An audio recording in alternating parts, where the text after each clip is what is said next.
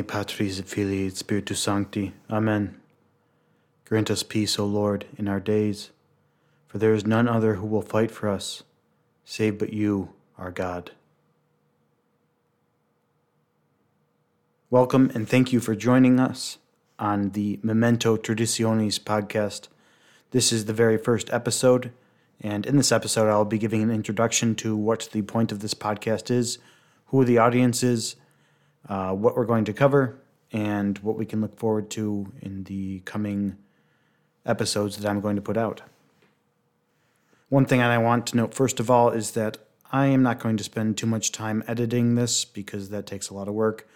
So I apologize ahead of time for any weird ways that I might talk or misstate things. I'll try to correct them as we go. But let's consider this more of a conversational podcast than one that is going to be hyper-edited and programmatic so that it's, pleasing to your ears. I hope you still enjoy it, but I just wanted to point that out first of all. So, Memento Traditionis is the name that I chose for this podcast, which means remember tradition. And that's what I want to do in this podcast. I want to remember the traditions of the Catholic Church. What are they? Why have we forgotten them? Why do some people scoff at them or think that the church has changed? These are things that I want to talk about. One of the main goals that I have for this podcast is to share the things that I have learned. Now, I want to state first off that I am not an expert by any means. I'm a software engineer. I do not have any degrees in philosophy or theology, although I do enjoy reading those types of things. But I do think one of my gifts is to be able to sort through a lot of information and distill that in a more popular manner, which is what I'm attempting to do with this podcast. So in anything that I talk about, I'm going to cite my sources, cite where this is coming from, and if I share any of my own opinions, I'm going to try to make that as clear as possible that whatever I might be saying when I say it is my opinion. So anything that we cover in this podcast, I'm going to state where I'm reading from, what priest, what theologian, what pope, whoever it is, what church document, whatever it is. My goal is to link that in the show notes so that anyone that's listening to this can always go to the primary sources to see where this is coming from.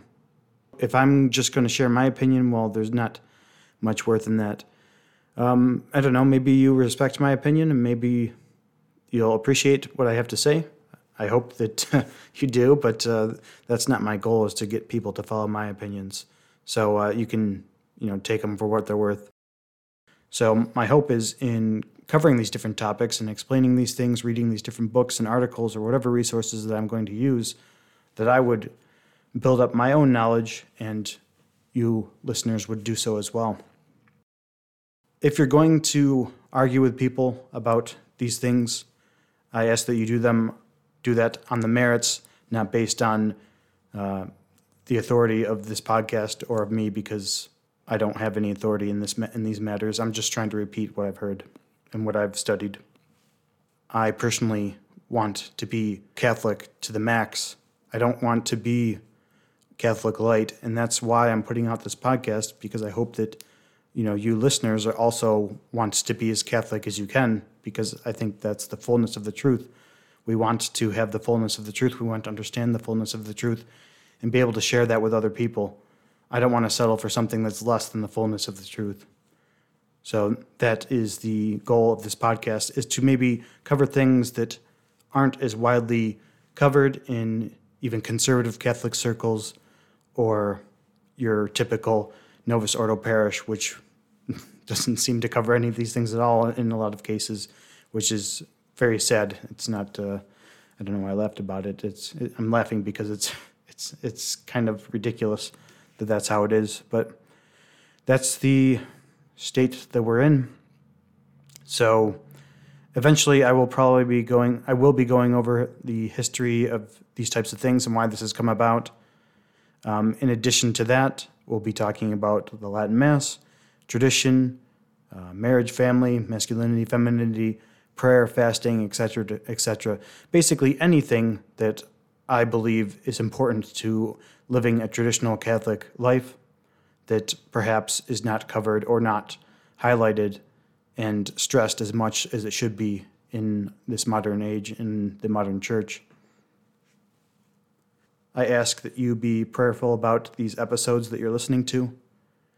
This is something that we should not be proud of. It's not a cause for pride. The only reason that we are able to understand these truths, these perennial truths of the Catholic Church, is by God's grace. So we should be humble in this and not look down on other people that don't understand these things, that don't get it, that are ignorant, or maybe even reject it. I hope that what we learn here can be helpful for us in evangelizing other people. But most of all, I ask that whatever you learn here, that you would bring it to prayer, that you would continue to sacrifice on behalf of our fellow Catholics and Christians and even unbelievers, that they would come to see the fullness of the truth. If we are able to grasp any of these things, it is purely by God's grace. And so let's always keep that in our mind. With that being said, I'd like to spend the remainder of this episode talking a little bit about myself. Not that I am particularly important, but I just wanted to share a little context on why I think these things are important and how I came to where I am to want to share these things with other people. And one thing that always comes to my mind is that I did not understand these things growing up. I was just as ignorant or rejecting of these truths as so many other people are today. I grew up in a Catholic family. My parents still go to church. And growing up, we went every week to the same church. It was a Novus Ordo parish, and it was your typical parish. There was a nun that didn't wear a habit. I believe she's still there. She's led the choir, playing the music, and the music was always pretty trite and uninspiring. It was the way I describe it to people is that it seems like it's stuck in the 60s and 70s, and it just feels out of date and not timeless, like the chants of the Gregorian chants of our Catholic tradition. But I didn't know this growing up because this is all I knew. This is basically the only church I went to for the first 18 years of my life. We would go to the cathedral in my hometown and maybe the local Franciscan priory every once in a while, but very rarely. So this was the only church that I knew of. And those other churches weren't that much different from this that I could notice much of a difference. So I went to this church my whole life growing up, and I would go to religious education classes on Wednesday nights, and this was during the school year, so it was probably, 30 to 40 weeks every year of 1 day a week for 30 to 40 weeks. So that many classes every single year from probably about the age of 5 or 6 to 16. So I had 10 years of this religious education. I went through preparation for First Communion there, for First Reconciliation, and for Confirmation. The thing is, I don't ever remember looking back. I don't remember learning anything particularly Catholic. I remember learning about Noah's Ark and different Bible stories, but did I learn anything Catholic? I don't know. I don't think I did. If I did learn anything, it did not make any impression upon me. And I have to guess that it was not particularly stressed in the teaching if it was taught at all. So I went through this. Maybe when I was about 8 or so, maybe a little bit older, I became an altar boy at my church and served there for, probably 5 or 6 years. But I still did not know what was going on. I believed in God, I think. I knew something was happening, but I had really no understanding at all what was happening at Mass. And it seemed like so many people were kind of just there like zombies not really alive and aware of what was happening. And so I went off to college, and at my school, they had a Newman Center, which is basically I don't know why it's called a Newman Center, I guess because of John Henry Newman, but for some reason it's also used by Muslims and Protestants and Buddhists and Hindus and whoever, so that we had Mass in this multi-purpose facility. Didn't look anything like a church. And then after communion, the priest starts swirling a stick around some bowl. Apparently it's like for meditation or something, and then he starts chanting like it sounded very Buddhist to me. And I didn't know that it was wrong. It was just very strange, and I thought to myself, I don't want to be part of this. I didn't realize that it was wrong, but I didn't know why. Or I didn't know it was wrong at all. It just was strange, and I didn't like it. And plus, I was pretty shy back then, and I didn't really meet anyone, so I decided not to go. And then, I'm at college, so I ended up doing the college things that college kids do. I went to a lot of parties and did that for about 2 or 3 years. But I eventually realized that the so-called friends that I was making at these parties, we had fun, I guess. But these were not really very stable and solid friendships. I remember it must have been my 22nd or 3rd birthday. I was walking around. I had people over for my birthday party, and I bought a bunch of alcohol. And people came, and we had a party. But it just seemed obvious to me that everyone was there just for the alcohol. They didn't really care about me. Maybe they're polite, but were they really my friends? And so I left the party because I was like, this is stupid. So I started walking outside in the rain, and this girl that I kind of liked, she came out, and she could tell that I was kind of depressed, and she invited me to this Protestant megachurch. So I figured, well, she's kind of cute, and she wants me to come to her church, so why not? So I ended up going to this church in the area, big mega church. First thing I noticed when I pulled up was that there were people outside greeting everyone, very friendly, made me feel very welcome. And then I got inside, and there was drums, guitars, flashing lights, strobe lights, fog machines, big projectors with videos and stuff playing in the background. And I was like, oh, this is pretty cool. This is a lot more modern than what I'm used to. So I ended up going there for a while. And one thing I particularly found interesting was that they had Bible studies, small groups, not always a Bible study, but a small group where they'd get together and discuss things about the faith. And I had never really experienced that. I've never really experienced people who were particularly passionate about learning about their faith. And so I wanted to do that. So I ended up going to those. But very early on, I realized that everyone at these things believed something different. I think one of maybe the second or third times I went, someone asks me, what do you think about free will? And, are you a Calvinist? You Arminian? And I said, well, I have no idea. And so I went to a bunch of these group sessions and realized that everyone here believes something different about all sorts of different theological issues. And so I guess I should learn what I believe. So this led to me studying all sorts of different Protestant groups, their different beliefs.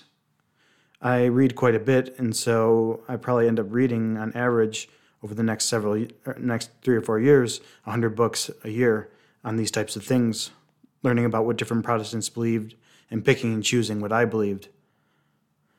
But eventually it got to the point, among other things, other issues that were going on in this church, but one of the main issues that I realized was that if it's up to me, why should I decide what is right and wrong? Why should I decide what to believe? Why should I choose which theology is correct? Everyone else thinks that their own is correct, so what does it matter what I think? So this kind of led me, among other things, away from this church And I probably stopped going to church for maybe a year and a half, 2 years, and got really into this relativistic mindset and started studying these relativistic philosophies. I got really into philosophy. I was studying Descartes and Kant and Hume and Hegel and Heidegger and Derrida and all these crazy, ridiculous philosophies that undergird a lot of what people believe today. And that really confused me. Another thing I got into was feminism. I was like, oh, well, yeah, men oppress women. And so I like women, so I want to try to satisfy them and make them like me in the way that they seem to indicate that they want to be appreciated. And so, I got into that, among other things. I think at one point I was thinking of becoming a Bernie Sanders supporter, but that was maybe only a few months, because I very quickly realized that all these philosophies are basically rejecting reality. And while I was trying to date feminists and hang out with these people, treating women like they were men and, we're all the same, we all think the same, we all act the same, I realized pretty quickly that that's not actually true. That doesn't work. It doesn't work. You try to put these relativistic philosophies into practice, and it doesn't work because the world isn't like that. So I started getting into, I started realizing that we can't have this relativistic political philosophy, and so I started looking for something more traditional. What can put society back together because we're falling apart. And so I got into that, and eventually I got to the point where I realized that none of this really holds up without God. And so I needed to find what was the tradition, what tradition upholds what the Catholic Church, what Christianity teaches. Because at that point, I wasn't convinced that I should come back to Catholicism because I wasn't sure. Because I had heard from different Protestants, the Catholics don't really believe what the original church taught. So I went back and studied some of the church fathers. Someone suggested that I go to the Latin Mass. Because at that point, I had, this was after, a few months or so looking into these things. I realized, this is where the tradition comes from. So I go back to the traditional Latin Mass, and it's just a complete shock to my system. Completely different from what I grew up with. It almost felt like a different religion to me. I walk into this church, never been to a Latin Mass before, never even heard of it, couldn't understand why they would speak in Latin.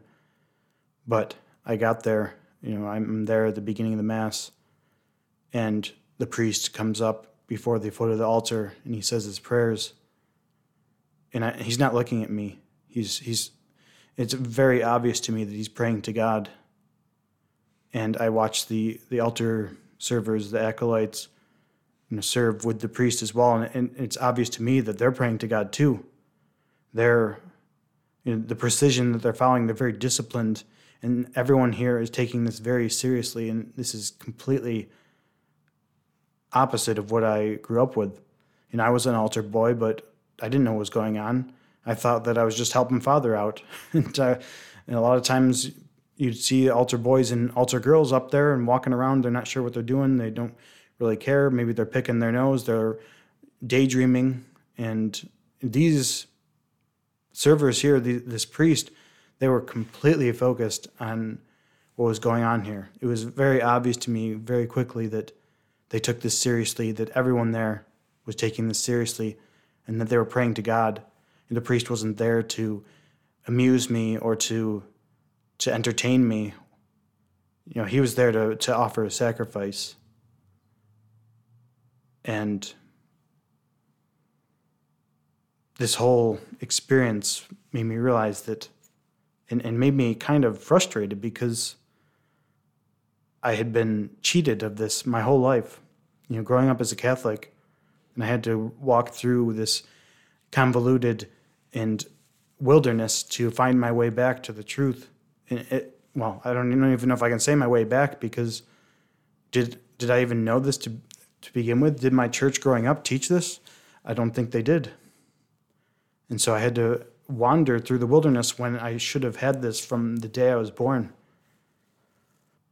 So there's a lot more I could say about this, but that is why I want to do this podcast. I want to grow in my understanding of what the tradition of the church is.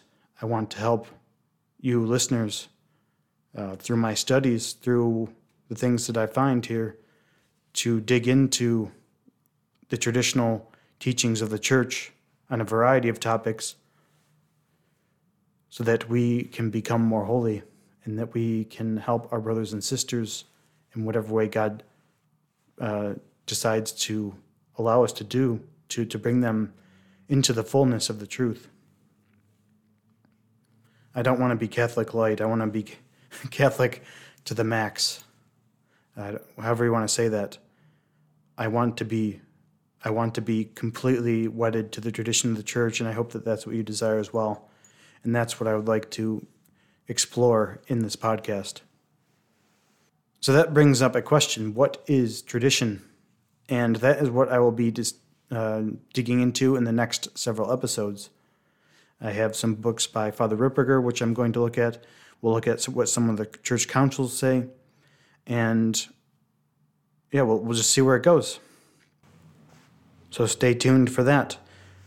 Before we sign off, I would like to share one quote by St. John of Damascus about tradition. He says, "He who does not believe according to the tradition of the Catholic Church is an unbeliever." That's pretty harsh. Do you think you would hear that in most churches today? I doubt it. In fact, I would almost go as far to say that some priests, some Catholics would say that is not true. You can still be a believer even if you don't believe according to the tradition of the Catholic Church. But I think, as we all know, if you're listening to this podcast, that is not true.